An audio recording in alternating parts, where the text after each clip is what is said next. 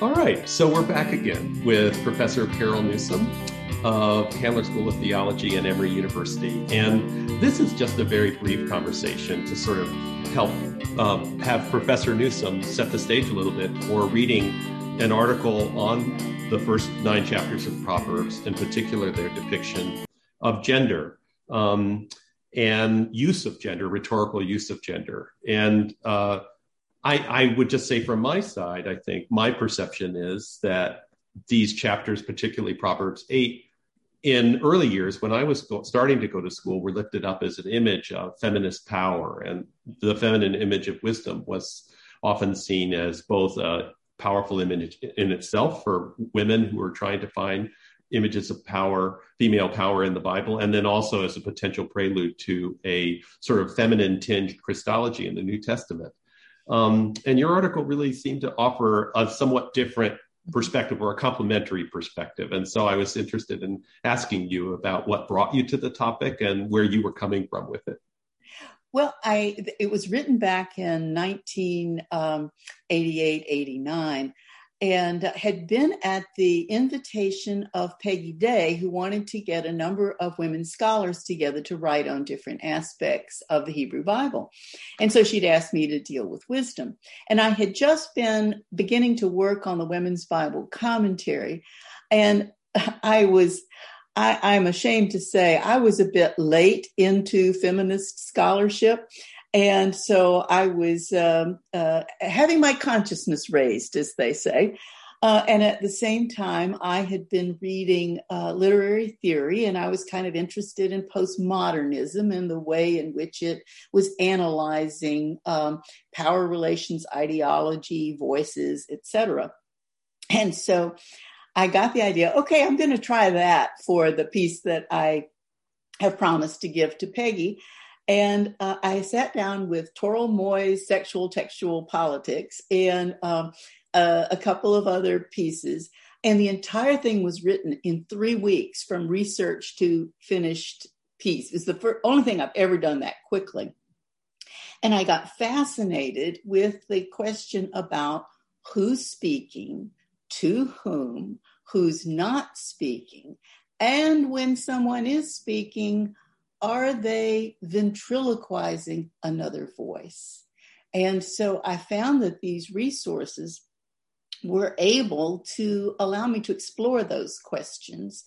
Although I must admit, I still value, as a feminist, aspects of Proverbs 1 through 9. It was not my intention to do a hatchet job, although some of my friends who worked in wisdom literature thought that I must hate the book, but I don't. And I actually think that the wisdom literature in its structure and presuppositions actually is very congenial with many feminist perspectives. But in the voicing of these texts, in 1 to 9, it did seem to me that this was a real attempt to contain and control, and to do so by using women as symbols of both, if you will, the virgin and the whore, the approved and the fearsome feminine. So that was sort of what I set out to see. Let's see what happens. And I think it was, as you say, an interesting and kind of provocative piece to put in the mix. Definitely so. Can you just say a little bit more about how one balances the sort of critique you make about the sort of ventriloquizing and sort of patriarchal symbolic use of female imagery, but at the same time not wanting to chuck it all, and seeing some value in the images that one finds in those texts? Yeah, I don't think that, well, first of all, one can be subversive of a received text. And so though I think that the intent of presenting woman wisdom in Proverbs 8 was an attempt to recruit this powerful female symbol, probably based on goddess imagery, to support a patriarchal worldview, readers need not agree to that offer. And they may look at some of the terms. After all, the terms that are used in wisdom are often what are called empty signifiers. That is, they're vague terms. What does equity mean? What does just mean? What does righteous mean? Those things have to be filled with content. And so the assumptions of the authors may be one thing, but we can say, well, no, what really does equity mean? And if she comes out and she says she's interested in equity, let's take her at her word, but examine that, et cetera. So I think one can work with it. And especially then if you go on and you look at some of the rest of the book of Proverbs, it's very interested in using one's own observation to test experience and truth. And again, that's a standard part of feminist perspectives.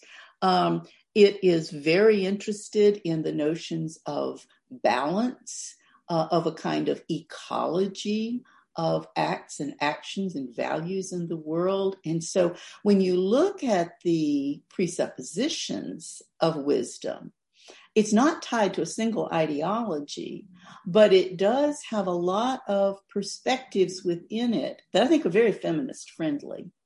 And so once you have a powerful symbol, different interest groups are going to attempt to recruit it to support a particular position. But no one can ever, I think, completely contain and chain a powerful symbol. And so it's always available to enter into a different kind of contextualization.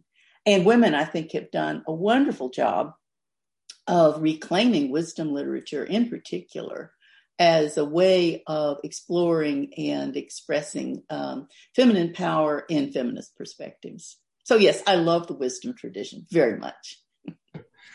I think you already covered the final thing I was going to ask, but just double checking. You had mentioned in passing that you find many aspects of the wisdom tradition really congenial to a feminist perspective. And if I'm hearing you correctly, that includes this appeal to grounding one's knowledge and experience and the balance and that sort of thing. And I guess if maybe that it's no coincidence that as many feminist scholars have focused on wisdom literature as has been the case. Are there any other things that you find congenial about wisdom literature for students to consider as they're starting their study of it? I do think that it's the poetic style in which it is expressed, and the Anne Stewart has written a very excellent book studying wisdom and the rhetoric of its poetry.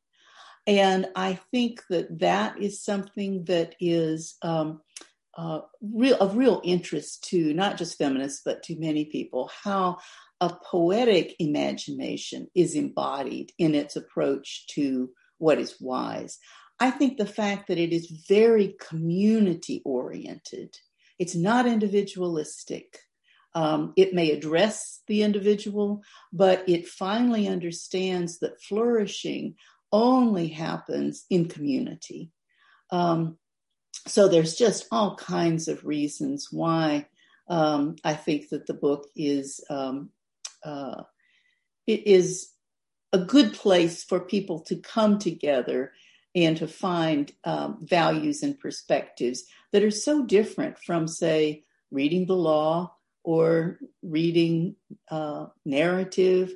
And it's a tremendous resource. So, yeah, much to be found there. But we do always have to remember, sometimes we put on our hat of critique, and sometimes we put on a phrase I learned from you, our hermeneutic of hospitality. Well, thank you. That's wonderful. And this is a really nice prelude, I think, for students as they start on their journey toward looking at both Proverbs and other wisdom books in the Hebrew Bible. Thank you so much. It's been a pleasure.